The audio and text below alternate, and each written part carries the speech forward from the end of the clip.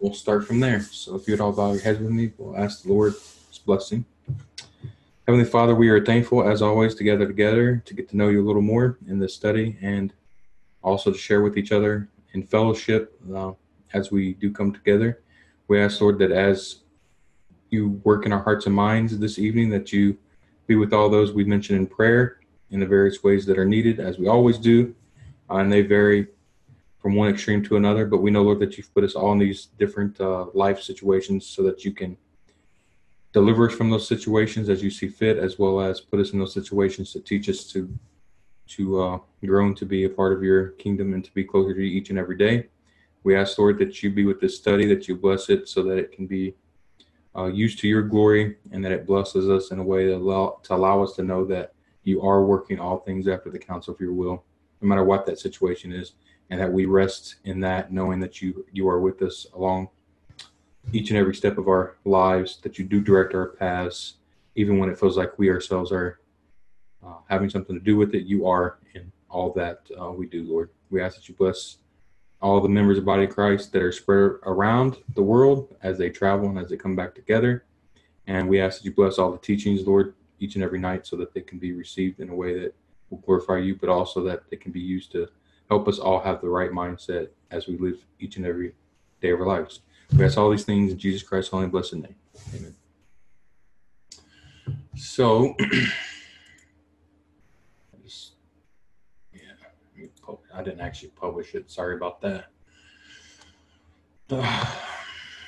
It came to me as I was sitting there praying. I don't know why it just randomly came into my head. But anyhow, as you all heard, we have many prayer requests. Continue to pray for those. And as we do, pray to the Lord for others and for ourselves. This study came to me based on, it's on Deuteronomy 28 with, anyhow, the notes bear out what I'm going to say here, and they are posted, but they'll bear out that we're in the next section of Awesome Hands, which is in Deuteronomy 28. We covered Deuteronomy 27 last week, and that study was over the curses. This study will be over the blessings that the Lord is covering in this chapter.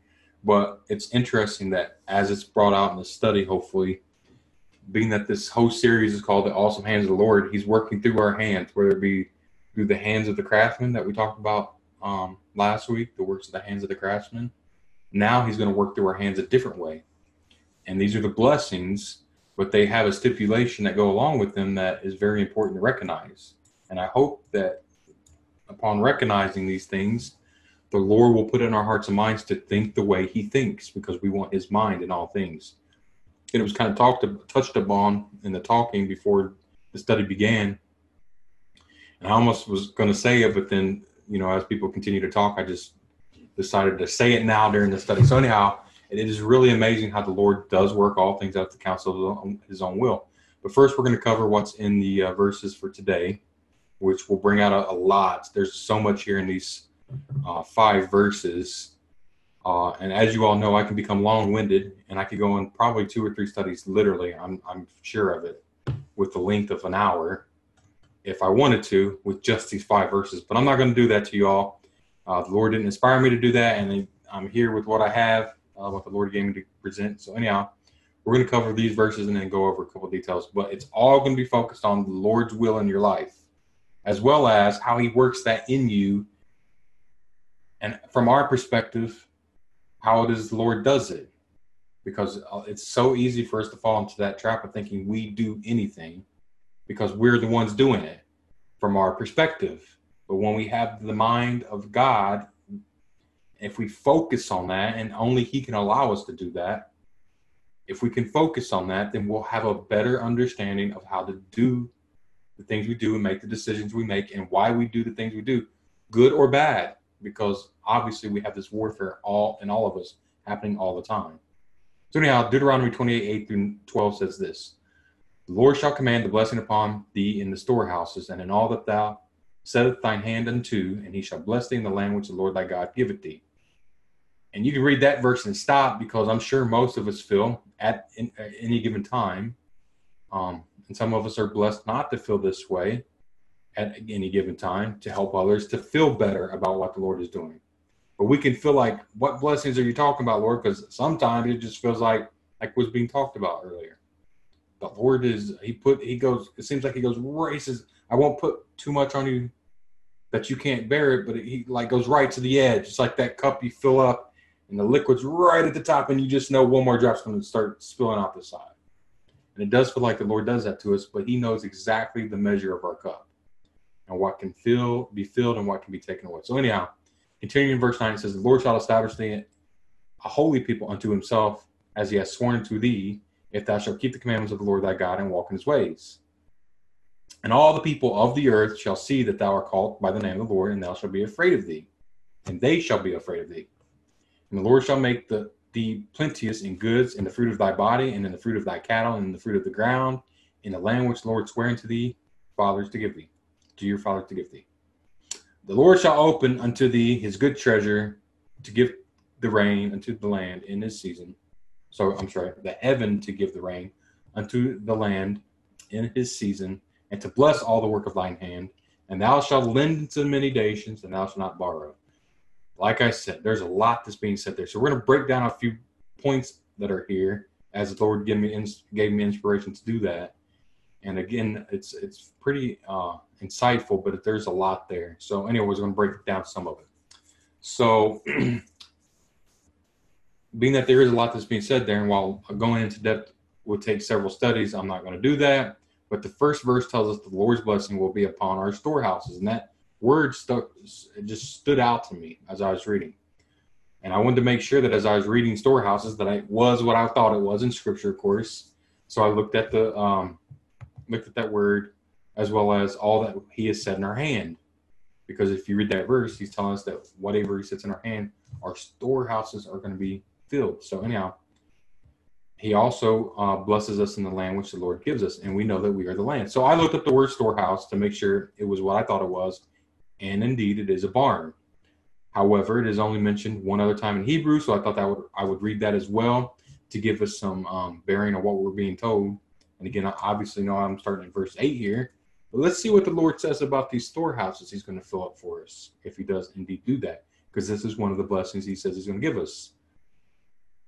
So it's the word H618 is storehouses. It's only used one other time in Proverbs 3:10.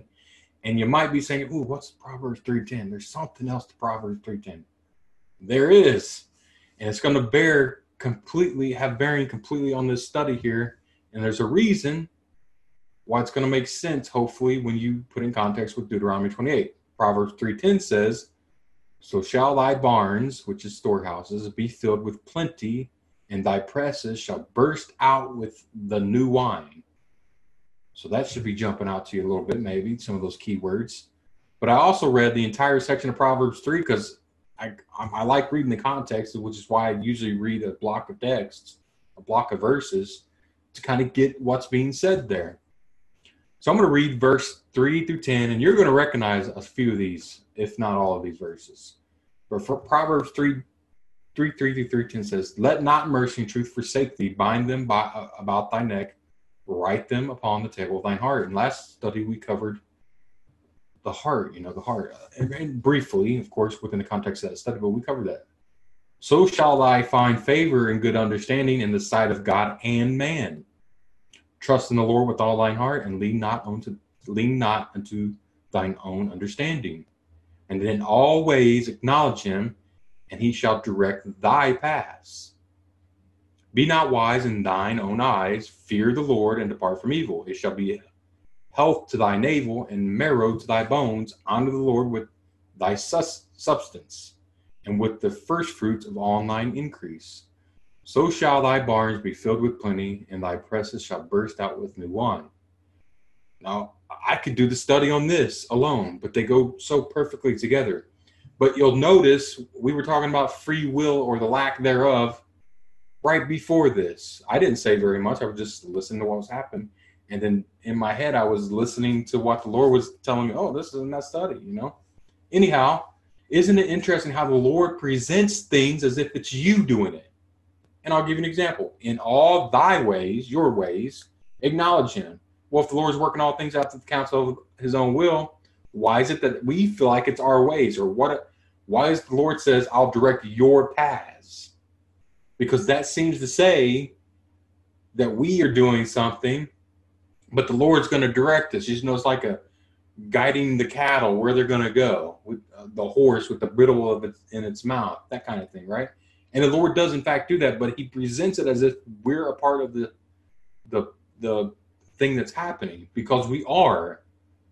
But he has the reins. He's going to tell you where you're going, even though you're going to experience it as it's happening. But we'll continue to see if this comes together. So I know that there's a lot packed into these set of verses as well, but there are some profound things being said in these verses which lead up to thy barn shall be filled with plenty, because that's what we're after, right?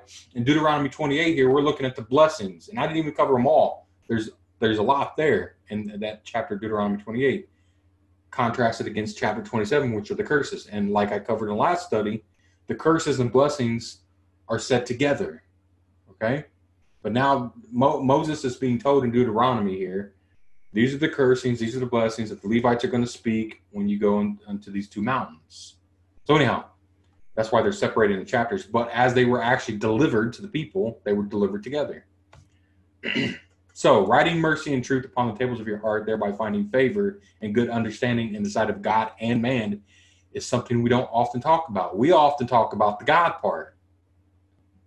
In other words, I'm going to try to connect, Lord willing, in this study, the God and man part, because God, through who you are and who he is through you and who you are in him, he connects the rest of mankind to that. And it's very important to focus on that, or to see it at least, not above and beyond who God is in our lives, but how God uses you and works through you as an example to the rest of the world. So while we do talk about trusting the Lord with all of our heart and not leaning to our own understanding, is this something we all do is this something we do all the time as is required? When the Lord says, I work all things after the counsel of my own will, he means it. He works all things. So if that all is the same as, if that is the same as all things, sorry, let me say this a different way. If those all things, that group of all things, is what the Lord does, then when he tells us, trust in the Lord with all thine heart, it's the same concept. All means all. In all thy ways acknowledge him. So let's cover this. So how can we do that as mere humans with flesh that just doesn't want to allow us to do that? Well, if you recognize that you have this part of flesh that's there to be killed, but also to train you up in the way you must go. In other words, you've got to have that night and day to know the contrast, to have the battle, to get to the point where the Lord will have us more and more thinking on his ways and having all that we do due to his glory, so on and so forth. So while we do talk about trusting the Lord with all of our heart and not leaning to our own understanding, is this something we do all the time as it is required? Acknowledging the Lord in all ways seems to be very important to our paths. Notice our paths. He emphasizes it as if it's our path. I know we all know, because we say it, that the Lord works all things, but he works our path and presents it as something I'm doing. When I emphasize our, it seems that there's a difference between our goals and the Lord's from the perspective of us, but indeed there isn't. So the Lord works all things after the counsel of his own will, yet we live that will from our perspective and under the rule of living in the bounds of time. The Lord isn't restricted by time. Being not wise in our own eyes and fearing the Lord is huge when you clearly grasp the implications to your spiritual health. Because when you are not wise in your own eyes and you fear the Lord, you have health to your navel, which is your belly, and to the very core of your bones. Now let me say that again. When you are not wise in your own eyes and you fear the Lord, you will have health that is wealth to your body, your spiritual body. Let's knock out all the physical things, because right now we're talking about spiritual health and wellness. Because if you're conscious always that your flesh is nothing, it's dying from the day you start breathing. If it's going away, there's something else we're building towards, And we can't only be focused on the flesh, even though that's the first focus we always have. But we're being trained up to not have that focus initially. The Lord wants to flip the script. He wants to turn your world upside down. He wants you to think in a way that puts him first, which is the spiritual man that has a spiritual mind, instead of the flesh first. Because if you put him first, love God with all your heart, soul, strength, and mind, and love your neighbor as yourself, then the flesh is automatically second. So whenever you're encountering something, it has to be from that mindset, from that focus, from that perspective. Because if it isn't, your flesh comes first. Examine that statement for a second. Look at your life and examine what it is you are wise in your own eyes about. And I'll tell you, you're wise in your own eyes in everything you do in your life if you don't do what I just said, which is if you put your flesh first, you're wise in your own eyes about anything that comes after that. All right, I'm going to pose a couple scenarios. There's many I could say. I'm just going to pose a couple because they came to my mind as I was formulating this thought. Are you wealthy and have some savings? Are you wise in your own eyes for having built that savings up? Are you healthy as an ox, as the saying goes, and you somehow are wise in your own eyes that you have accomplished that alone? Do you have a healthy marriage which gives you wisdom in your own eyes because you're somehow able to get to that long, healthy marriage? Do you take pride in being down to earth because you are not so wealthy, but you are rich in the spirit from the Lord? Do you have a great story of how you were of how you are where you are now, but if circumstances were somehow different or slightly different, you might be somewhere else in this point in your life? Do you have children who love you, lots of friends, admonition from coworkers and peers, etc.? I could go on and on. But what is it in your life that can cause you to be wise in your own blind eyes? See, a blind man sees darkness. And if you start from a place of darkness, all that's left is light. Now let me phrase that another way. The Lord tells us that when you are blind, it's then that you see.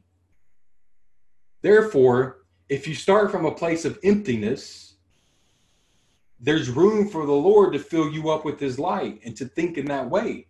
But if you start in a way that you think you know, or that you think you got it figured out in any aspect of your life that the Lord can change in a split second. I can have a heart attack as I breathe right now. The Lord can do that to me. Every second that I breathe, the Lord can take that breath away. So every second I need to have the same mindset, or I don't have to have anything, but if I want to be prosperous and receive these blessings of the Lord, and the Lord's going to do what he's going to do, then that has to happen in a certain way. So the truth is that without the Lord, we can do nothing. Here it is. I'm going to read some of these verses. Very familiar to you, understand. But listen to this. John 15:5. I am the vine, you are the branches. He that abideth in me and I in him, the same bringeth forth much fruit. For without me, you can do nothing. What part of that do you not understand? Without me, you can do nothing. But does Jesus hold you to that standard and he himself isn't held to that standard? Philippians 4:13, I can do all things through Christ which strengthens me. Isaiah 64:6, but we are all as an unclean thing and all our righteousnesses as filthy rags, and we all do fade as a leaf, and our iniquities like the wind have taken us away. Do you think like you're a leaf? Do you see yourself? It's fall. Most parts, anyone that has changing seasons, look out your window. The leaves are falling. They're on the ground. They fall. They're beautiful. They change in the trees as different colors. They fall. They become crumbly and they crush. They can be blown around. Are you a leaf in the wind? If you see yourself that way, you're going to have the right mindset because the Lord is going to do what he wants with you. Romans 1:16-1:17. For I am not ashamed of the gospel of Christ, for it is the power of God unto salvation to everyone that believeth, to the Jew first and also to the Greek. For therein is the righteousness of God revealed from faith to faith, as it is written, the just shall live by faith.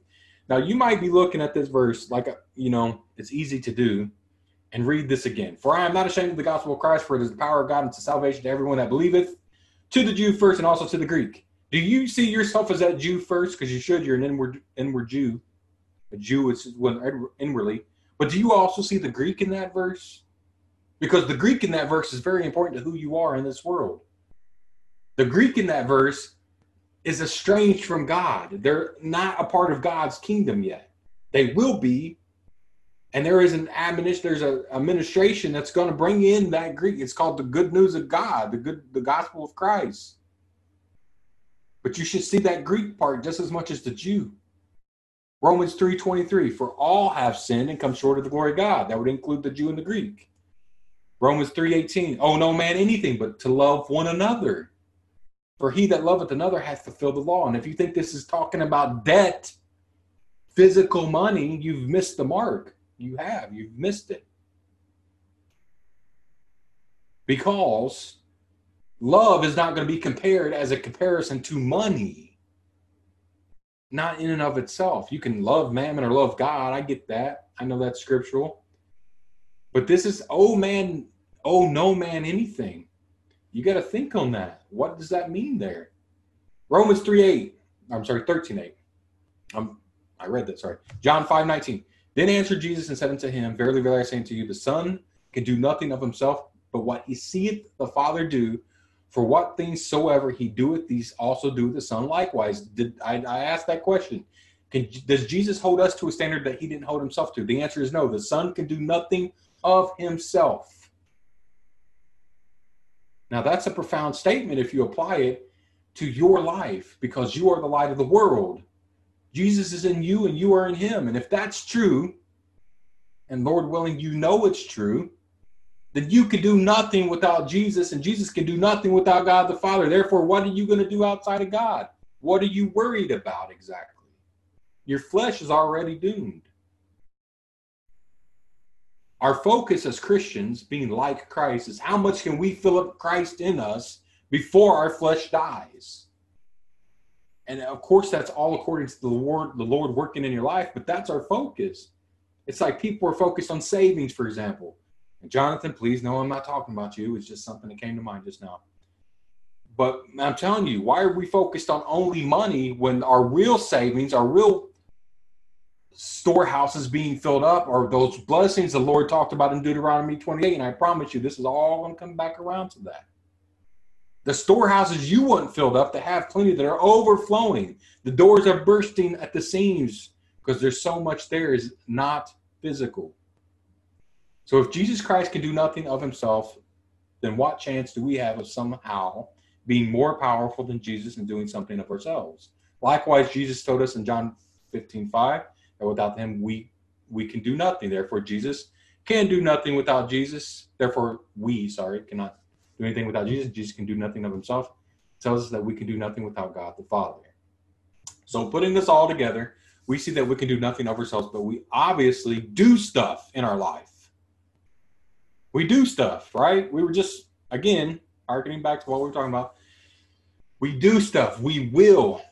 There's a choice to be made in your life. It's just not free of the will of God. But that's every choice you make. And good or bad, positive or negative, the choices you make are directed by God. Now, that may seem like I'm putting everything off on God, but I am. But he uses me as the tool to, make that decision. I don't know how to emphasize it any more than just clearly saying as I am. Notice that the Lord tells us in Deuteronomy 28:15, the Lord shall command the blessing upon thee in thy storehouses and in all that thou settest thine hand to do. Now listen to it. He just said, the Lord shall command, ... all that thou setteth your hand to do. The Lord is going to do all that you do through you, and you're going to feel like it's you doing it. Because it poses this as anything you set your hand to do, Steve, I'm going to bless it. That makes it sound like I'm going to set my own hand, but it's not, because you got to understand some of the scripture on this, right? What are we setting our hands to do? The answer is everything we do, we are setting our hands to do. However, what is the purpose of the thing we're doing? Are we doing all that we do to the glory of God, or are we just getting by? Deuteronomy 28:10.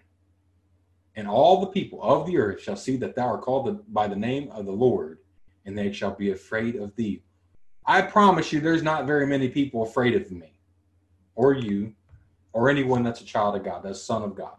No, people aren't scared of our flesh, in other words, but they're darn sure scared of the word that come out of you, because that frightens everybody.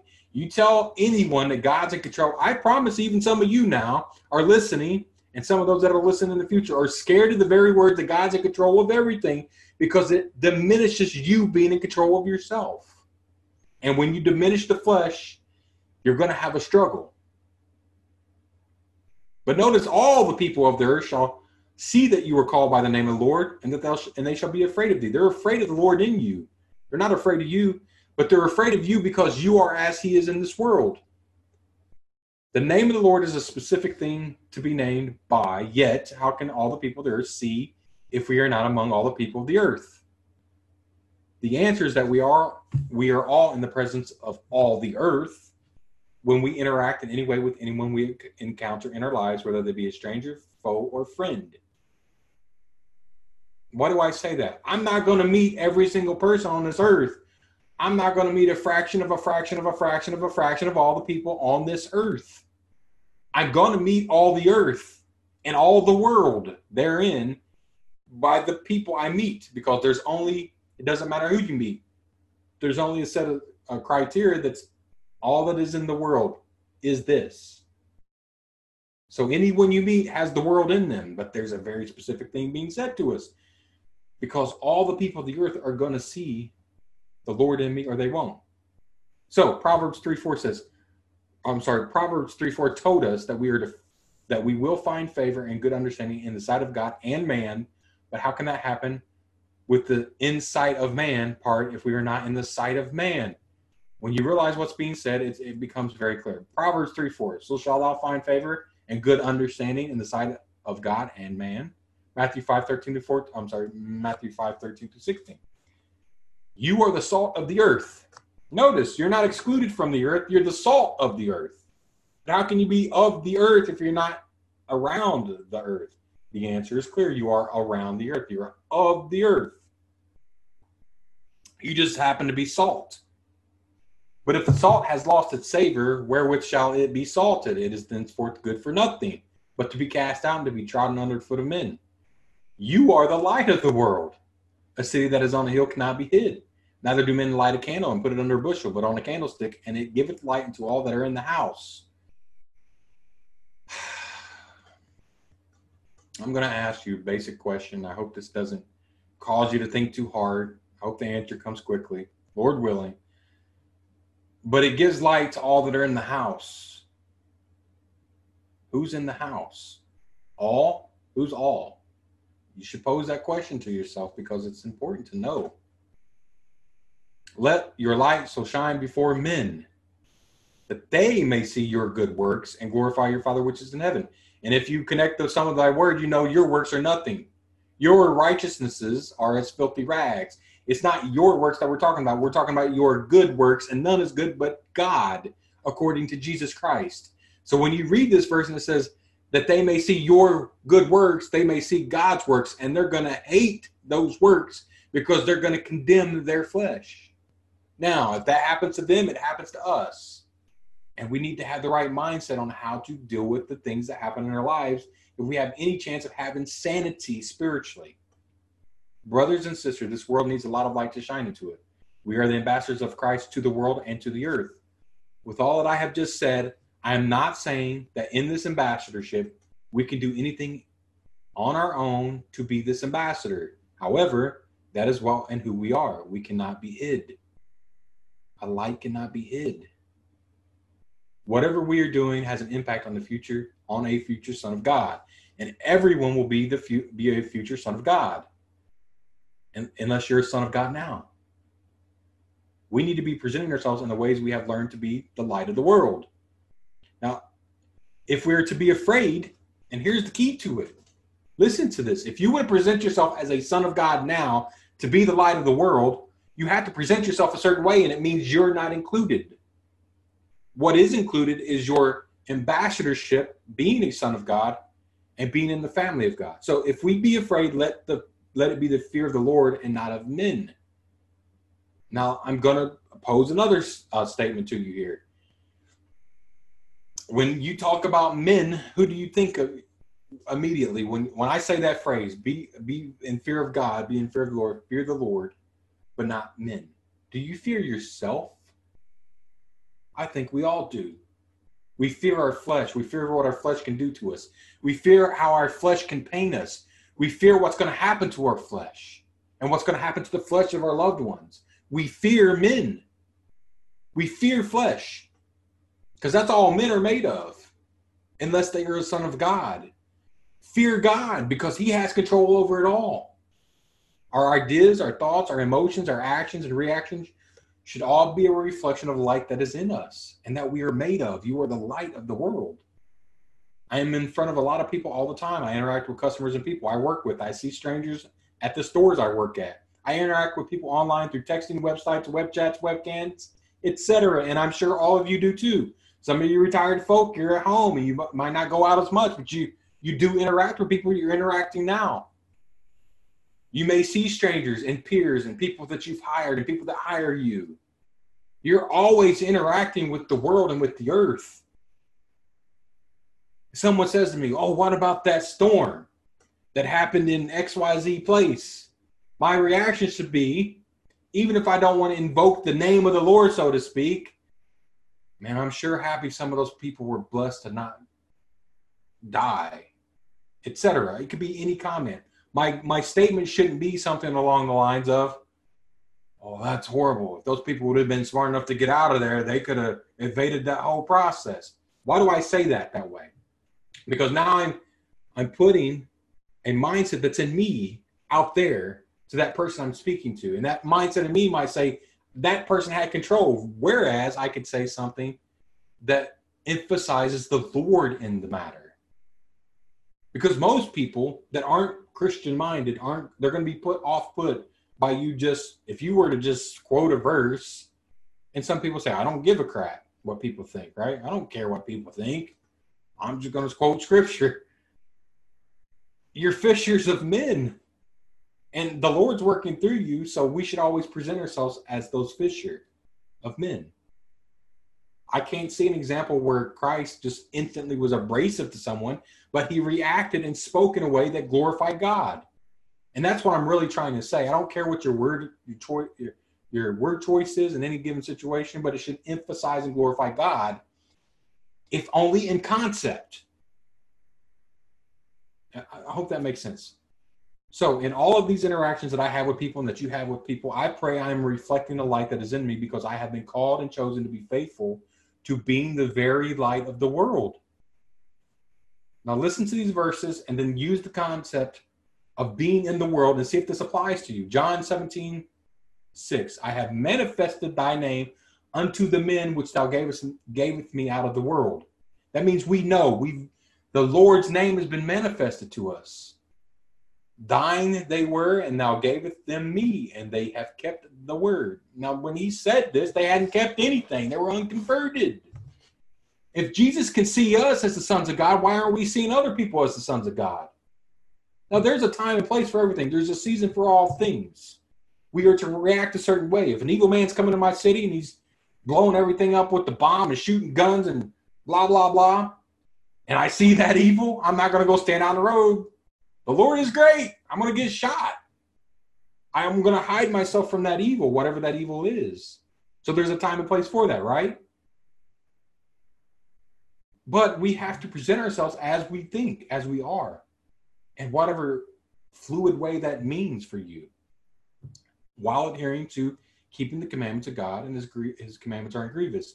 In 1 John 2:15-17, love not the world, neither the things that are in the world. If anyone love the world, the love of the Father is not in him. Now, what world are we talking about? When I was in my Baptist upbringing, I remember a preacher coming from Tennessee, and he preached a sermon on the world. I was like 10 years old. I've told the story briefly before, and more in depth to other people. But he preached a sermon. He was on fire, as we used to say, right? He's a Baptist preacher. And all these people coming up to the altar. And we had a small church, but when those traveling ministers would come in, they would gather up all these different Baptist churches, and here we are in a revival, right? He's preaching the sermon. He preaches how we can't be of the world. We need to be We need to be separate. We need to be in the world, but not of the world. And you can't do this and you can do that and all these things, right? I went home. I told my mom and her sister, and I'm not picking on my mother, Lord knows. I told her what I had felt and how I can't be of the world. I need to be in the world. I can't be of the world. And I remember my mom said to me, it was so discouraging. I won't even say what it was because it was just so discouraging to me. What do you talk about? That's crazy. And some other choice words. I even then the Lord was working on me to now remember that memory, to remember that memory, to understand that he is telling us what we should be. Now, here's what I'm emphasizing. If you're thinking of the outside world only, you've missed it altogether. Because you can look inward and the rest of the world is inward as well. Because anything that's inward is coming outward in other people in the world. So anything you see out there in the world has started in the inside. Okay, so look at these verses and let's think from that perspective. 1 John 2:15-17. Love not the world, not the things that are in the world. If any man love the world, the love of the Father is not in him. What's in the world? Oh, we don't have to guess because it's the next verse. For all that is in the world that you're not to love, the lust of the flesh, the lust of the eyes, and the pride of life is not of the Father, but is of the world. Be in the world, but not of the world. Don't be of lust. Don't be of, the lust of the flesh or the lust of the eyes. And don't be of the pride of life. What's life? There's only two lives. The life of this flesh and the life that's called eternal life.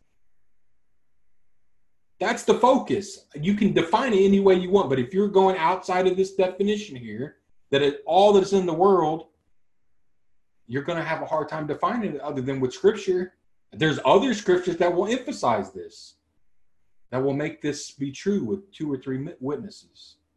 And the world passeth away, and the lust thereof. But he that doeth the will of God abideth forever. Now you might say, because I want to know, how do I do the will of God? Well, we're going to cover some of that. Because there's not an easy answer if the Lord just doesn't give it to you. So I'll give you what the Lord gave me, and Lord willing, it engraves on your heart, your fleshly heart, not your heart of stone. John 17:14-17. I have given them thy word, and the world has hated them, because they are not of the world, even as I am not of the world. I pray not that thou should take them out of the world, but thou should keep them from the evil.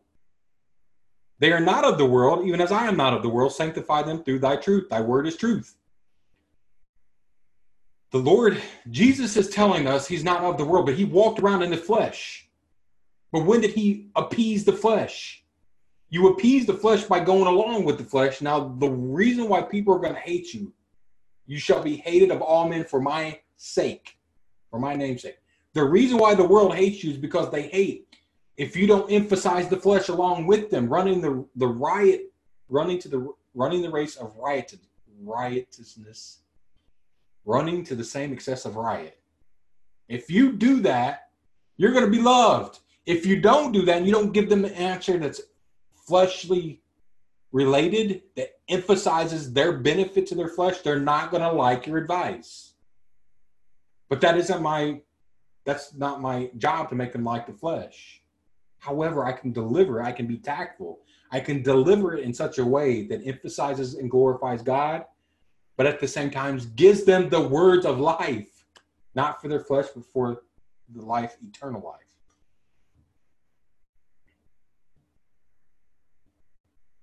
I'm going to read this again because it's really important. 17:14-17.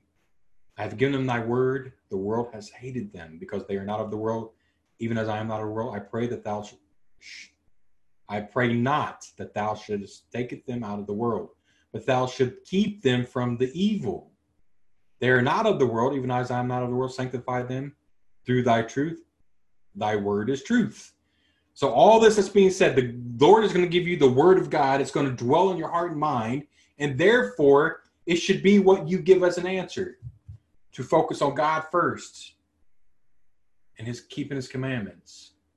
And then you'll be doing what you need to do. So sometimes I see a lot of judgments of being in the world. And these things are not good. People look at various things and they say, you're in the world. You're loving the things of the world. Brothers and sisters, it's not the focus. We're all in the world, and we're in different careers. We're in different standings in life. Some are older, some are younger. Some are in marriage, some are single. Some are male, some are female. Some are adults, some are children. How many different categories can you're all in the world from your perspective. I'm created as Stephen Crook from the experiences and the things the Lord makes me to be. And only I can be that in the existence of all humanity. I'm in the world in the capacity of being who I am. And the Lord willing, is working mightily through me for those around me that I can be the light of the world too. So you can't tell me how I need to be in the world if it goes outside of Scripture. And if you're going to use Scripture, you have to be concise. Because the Lord, he tells us, for just like it says, sanctify them through thy truth. Thy word is truth. It's that's truth. Everything else is a lie. Let God be true and all men a liar. You may have all experienced these things yourself while in the various denominations you were called out of. Do you remember all the times people would say, you can't do that? Oh, that's devil's music. Yada, yada, yada. And it goes on and on. Now, I'm not saying that you can just do certain things and be like, I'm doing it for the glory of God. Of course, people try to get away with certain things, what's permissible versus what's not specifically mentioned in Scripture. And I'm not condoning that. What I am saying is we're all different. We're all generationally, we're different. What was accepted in one generation is not accepted in another generation. Now, forgive me, folks, that this might seem offensive. I want to use a certain word. But when I was growing up, everyone said it, and it was offensive to no one that I ever knew of because I didn't know any better. But I learned that if I say the word fart, that used to be offensive to quite a few people back in the day. That was rude. Now, I don't say around older people fart because I know that's offensive. I've learned that, right? But someone could say, oh, that's a sin. They could, right? Because that's their fleshly focus. They think that's evil and that's a sin. Therefore, you can't do that. Now, there's judgments that are like that for everything.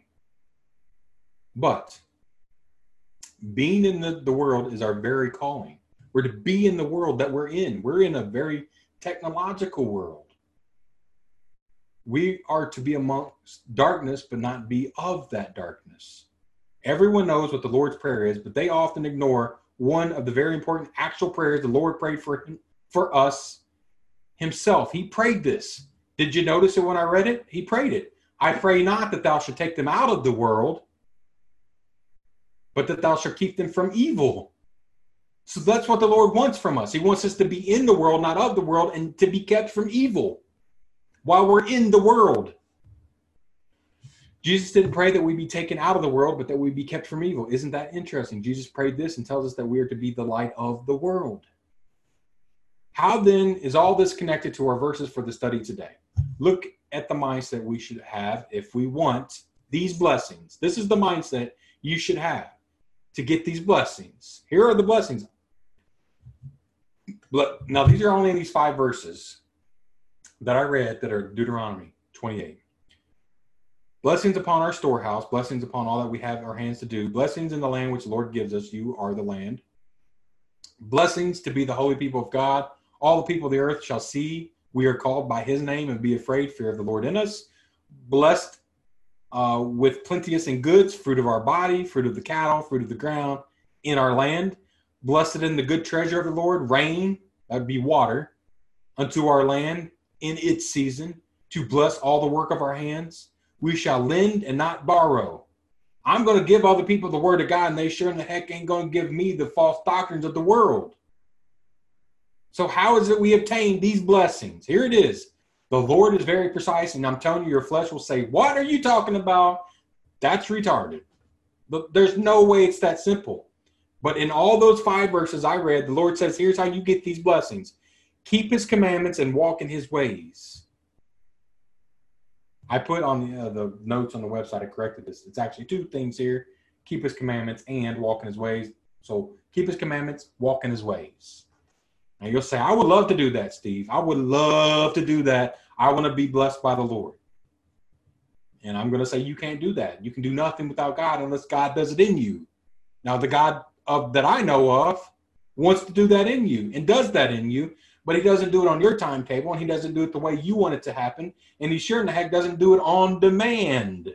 He wants you to pray. He wants you to ask. And sometimes he'll fulfill that asking and that prayer in the way that maybe you feel is beneficial to you. But whatever it is, it's like Jesus said, nevertheless, thy will be done.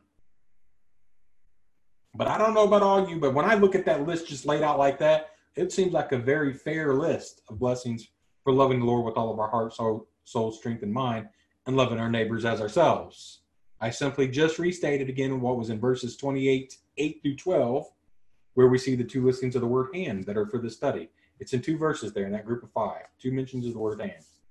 So how can we love our neighbors if we aren't among our neighbors? And this is how I'm connecting all that's been said in this study. The answer is that we are among our neighbors anytime we are in the world, among those whom the Lord desires that we be the light of the world to. Your friends, your families, your foes, your enemies, your co-workers, strangers, it doesn't matter. I will end this study by connecting a few thoughts that are often overlooked. Now, I know I read these verses, but I'm going to emphasize them yet again, similarly but differently than what I just did. 1 John 2:16-17. For all that is in the world, the lust of the flesh, the lust of the eyes, and pride of life is not of the Father, but is of the world. It's in the world, but it's of the world together. And the world passes away, and the lust thereof, but he that doeth the will of God abides forever. We are not of the world, but we are in the world. When you connect this with being the light of the world, we're not of the world, we're of the light, see? The world's darkness. We're of the light. But we're in the darkness. I know you all can and just think about the world as it is. You can judge with your own eyes and ears and senses. What is this world if it's not darkness? But you're in it. You're in the mix of it. You're fighting tooth and nail to win this race. You're in darkness because you're like, you should glory in the fact that as you're running this race, you're in light. You can see. It should be easy to see that you have to be in the world in order to be not of the world. Why? Light is called from darkness, but it must be in darkness to be called out from it. We must be in the world while being the light of this world so that we can be examples to all of mankind. Those that are sent to our lives in order to plant seeds that can be watered and increased by the Lord. Who else can give us examples to dying and decayed earth and world other than the sons of God following the example of the Son of God? Follow me as I follow Christ. We are sent to the earth that everyone is. Everyone's the earth. We're sent to that earth. We're sent to the world. We are sent into all that is in the world to be light where there is only darkness. We are the conduits being used to accomplish this. Therefore, while we examine this aspect of it, let us just keep reminding ourselves of the reward we are after in this age to come, while also not denying that there are blessings we can and do receive now in this age. And just saying that clearly another way, let us acknowledge that we are in a race for a reward that is coming as if we received it. A crown of glory that we will throw down at the feet of God. We want eternal life, see? So let's run the race for that as if we've won it, but realizing there are blessings in this life, but they're blessings of the new man, not of the flesh. Your flesh is doomed. It's done. It's a done story. And that's why I said at the beginning of the study, the Lord has placed us in this constraint of what we call time, and he lives outside of it. He doesn't recognize it as in being time, even though he lives it through us. But we're constrained. He's not. But he tells us you have this narrow window of time of your life right here, inside the parentheses. The Lord's over here. He's in the parentheses, and he's over here. He is, was, and will be. He sees it all collectively, and he's telling you what you are. So why are you only focused here? Doesn't that seem like something else that the horse has to have to guide him along the way? Review my list above to see some of these blessings. For now, I hope you were edified and blessed by the study to just focus more on what the Lord would have you focus on. We are in the world, not of the world. But you can't be focused on what the Lord would have you focused on if all you're focused on is this. That's it. You can't be the light of the world if your emphasis is not on the things that are of the light and not of things that are just pertaining to the flesh. Now, with that all being said, the number one thing that's going to tug at you always is your flesh. The way to combat that is to focus on the Lord. And sometimes that's impossible, because sometimes it's like if I stub my finger, my toe, I hit my thumb right there with the hammer, the emphasis on that pain is immense because my flesh calls out. It's just like a baby right out of the womb. It wants what it wants when it wants it. That's how your flesh is. But if you can subdue that pain by not thinking on it, you would be amazed when you have pain. If you just try to focus, sometimes the Lord will bless you that pain diminishes a smidgen, if only that. But we need to focus on the Lord, and that pertains to anything in our life, in our flesh. So anyhow, that's the study. I'm going to go ahead and save it, and then we'll share whatever the Lord has us to share in fellowship.